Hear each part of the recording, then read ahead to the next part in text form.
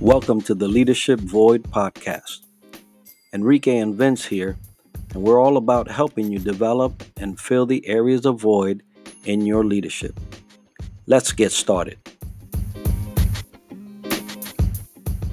Welcome back, everybody, to another episode of the Leadership Void podcast. I'm Enrique with my co-host Vince, and we're about to bring you the best in entrepreneurship and leadership. And Vince will introduce.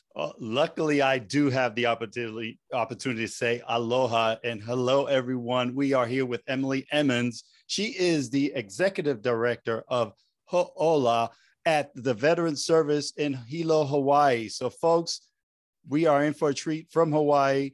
Emily, please tell us about you. Oh, aloha and aloha Friday to everyone out there. And I'm so grateful to be with you guys today, speaking about leadership. It's an honor to be with you. This journey has been an interesting one for me. I am an interior designer. I'm a mom. I'm a caregiver to my husband, who is a service disabled veteran. And so my journey didn't start out as an entrepreneur in agriculture or as a leadership role in nonprofit work, but I have found that it is my home and the place that I was always meant to be. And fortunately, some of my skills from previous jobs and previous opportunities has really led me to be the leader that I am today. So, yeah. Outstanding. Well, tell us a little bit about Hoʻōla Veteran Services. Now, I grew up on Oahu, so I love the name. I love what you're doing, but tell us a little bit about that. Sure. So Hoʻōla means healing in Hawaiian, and the whole concept of our operation and our organization is to provide educational opportunities and wellness opportunities for veterans and their families, along with the community, in the hopes that we can be a more sustainable and well-being, have a more sustainable community and well-being for all. So for us, that looks like opportunities to learn how to grow your own food, opportunities how to expose yourself to different kinds of health and wellness opportunities that might expand your opportunity to be comfortable in your new normal after service. And after coming home, and that transition back to family life as well, which can be a real challenge after service. So we provide the opportunity for active military and veterans to participate in our programs, along with their families and the community, so that everyone is part of the healing and welcoming back process, which helps us integrate into the community. So we provide one-day workshops. We provide 4-week cohorts that go into detail on bees and greenhouse growing, among other opportunities. We also provide victory gardens for veterans. So we actually bring the victory garden to the veteran's home with all the soil and amendments and starter plants, along with a victory rock that says mahalo on it. And we take the time to allow our whole group that's there to hold space and gratitude for the veteran and their family and their service and sacrifice that they've made along the way. And that this victory garden is now the opportunity for them to come together and grow and heal and be part of finding their purpose for the future. So we really feel like that's an important part of what our organization brings to our community, is that we allow people to find purpose from many different angles and be part of the agriculture system in many different ways, not just necessarily as a farmer. So. Absolutely. That's fantastic to hear. Now, the organization, how was it impacted, or the services impacted by the pandemic?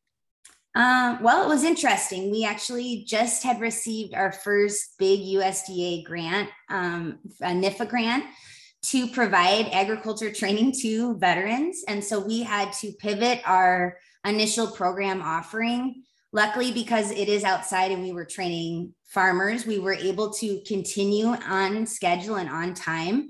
We did switch our education model over to virtual, which has been a real benefit and something that we've been able to continue on now, which helps us in Hawaii. As you know, we're not all in one location, we're on different islands. So now we're able to actually reach more veterans throughout the state this way. So that was a benefit.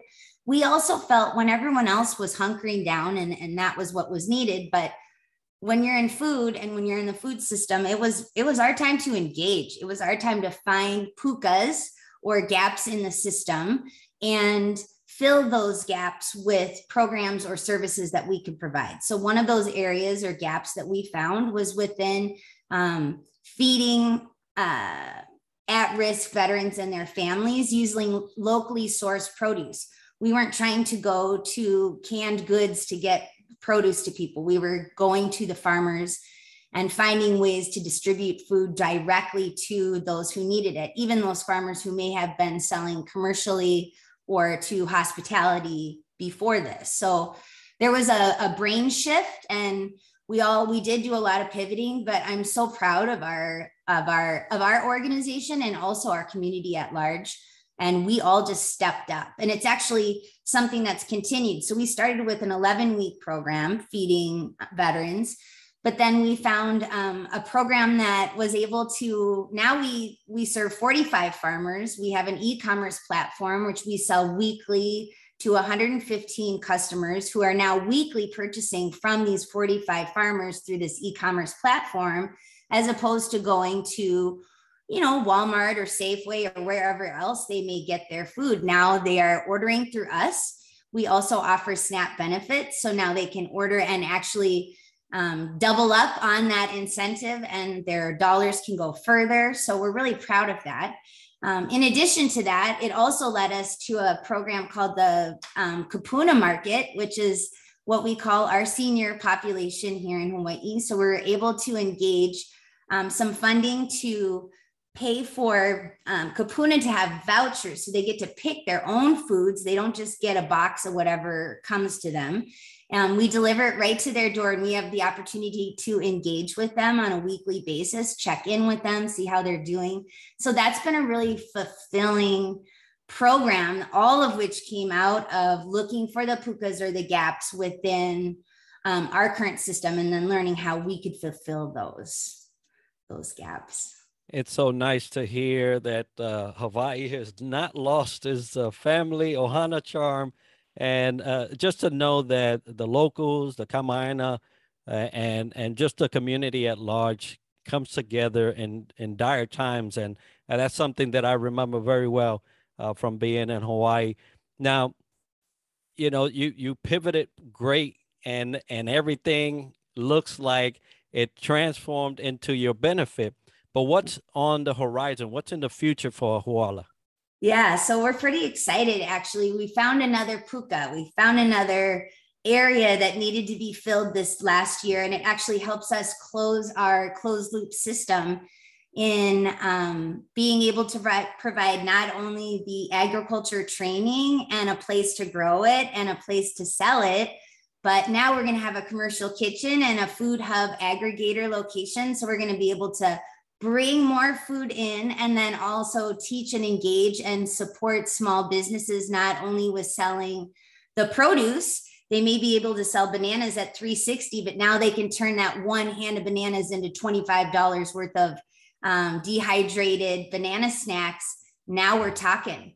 So that's the next step. That's the closed loop system that we were really hoping for. And so that's what's happening right now. Actually, April 1st, we'll be taking over that new operation. And obviously I'm really, really excited about it, because I really believe this is an opportunity to help those existing entrepreneurs who are small farmers. We're in the state of Hawaii, we're looking at between $10,000 and $15,000 a year in revenue per small farmer. That's unacceptable for a community that has this much amazing potential for growing. So what we'd like to do is not only grow the next generation of farmers, which is absolutely what we're doing, but also provide stepping stones and the opportunity for existing farmers to expand their business and their capacity by just having access to more equipment and services and a safe place to process their food so that they can sell it in a safe and a manner in which they can produce it on a bigger scale. So it's really exciting. That definitely sounds exciting for those existing and those folks who definitely want to just grow in this space. So that is amazing. Speaking of growing, now let's transition a little bit about leadership, our own voids, our own areas, our own gaps. What do you do, Emily, on your spare time or in your spare time that aids you to thrive in your professional journey? Well, I have found that living the practice that we share has been a real benefit and an opportunity for me to live a healthy life.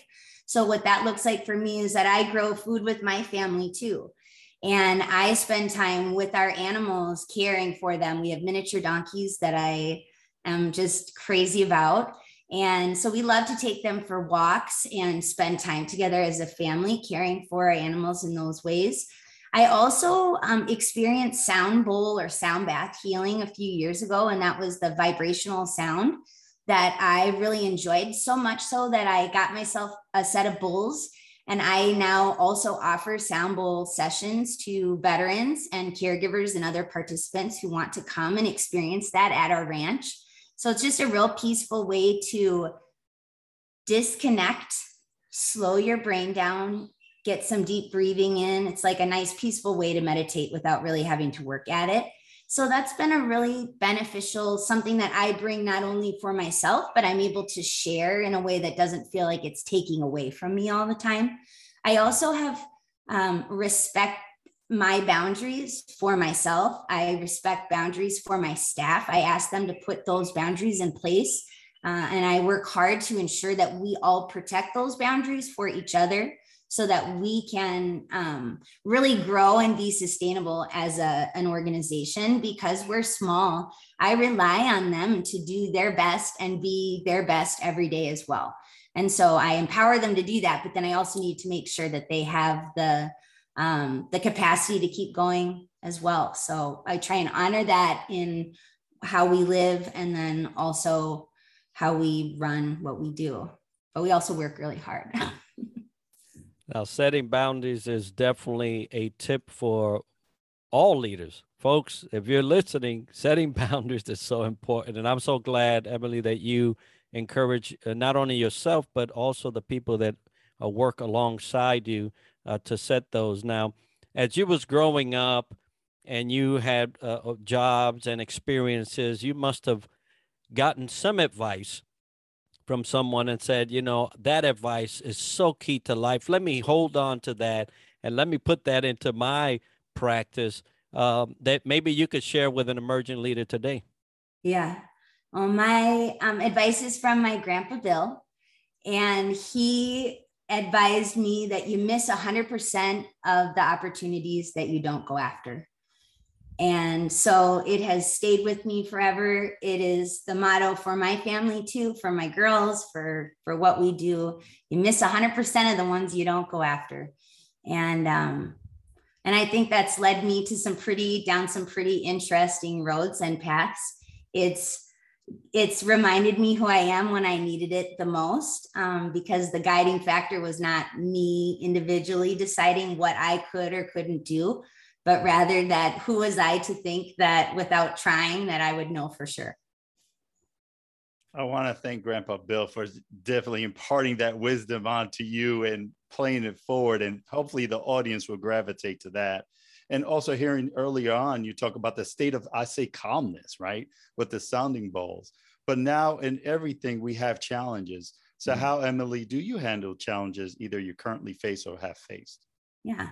Well, I try and encourage my team, and I see it this way as well, that every challenge is an opportunity for us to grow and observe how we can do things better, or in a more efficient or effective way. So we look at challenges as an opportunity to better hone in on our skills and understand what matters to us, and sometimes what doesn't need to be readdressed. So I think sometimes there's a lot of busy work that goes on. So we try to make sure that we're focusing on the things that we can have impact and what really matters, and then let some of the noise go. Wonderful advice. If any, I'll tell you, you have to let some things go in order to succeed, especially when times of challenge comes. Now, challenges will make us do some things, right? And that also creates change for us. You guys were able to pivot and adjust and surround yourself with that change. But what strategy do you use to handle those moments of change? I remember that nothing needs to happen right this very second. So we all need to slow down and take a deep breath and really observe and witness all of the facts before making a decision. So I find that really helps me feel good about the decisions we're making and then checking back in with those decisions. When you have that clear head and focus, you're able to proceed in a way that feels good for you and your organization. So I ask that everyone slow down and we think through things before we make those big decisions, because ripple effects do occur. And so we just want to make sure that those ripple effects are positive ones, like our transition from an 11-week feeding program to now running a whole e-commerce platform doing that. That was a quick fix to something, but we were able to fill the demand that was actually much bigger than that once we had an opportunity to observe the needs that were out there.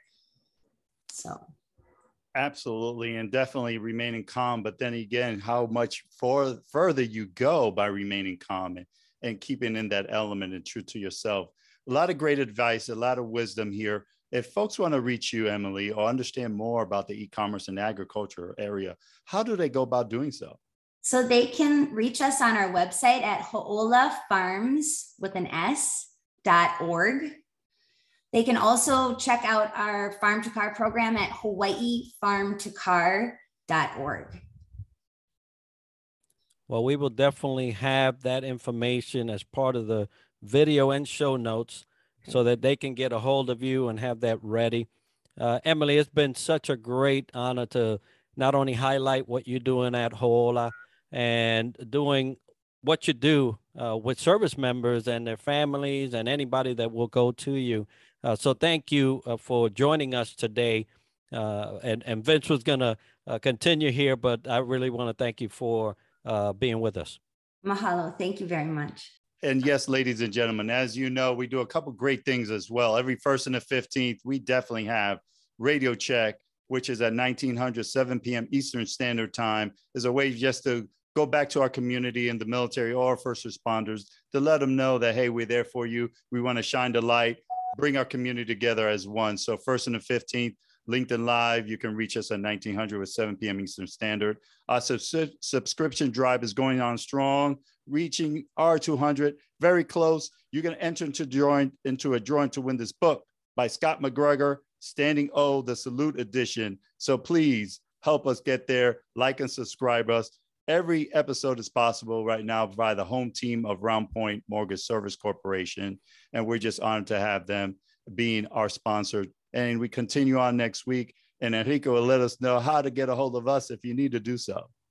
Outstanding. Yes. If you have any suggestion on how to improve the show, maybe some suggestion as far as leadership you want to hear about or a guest, contact us as theleadershipvoid@gmail.com and we'll curate that and make sure things happen. But thank you all for joining us today. Emily, mahalo to you and for all you're doing, and mahalo to everyone out there today. Aloha.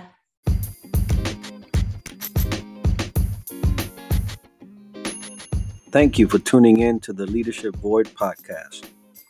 If you have any topics you would like to discuss, or you are dealing with leadership issues, be sure to write us at theleadershipvoid@gmail.com. Don't forget to subscribe and share. Until next time.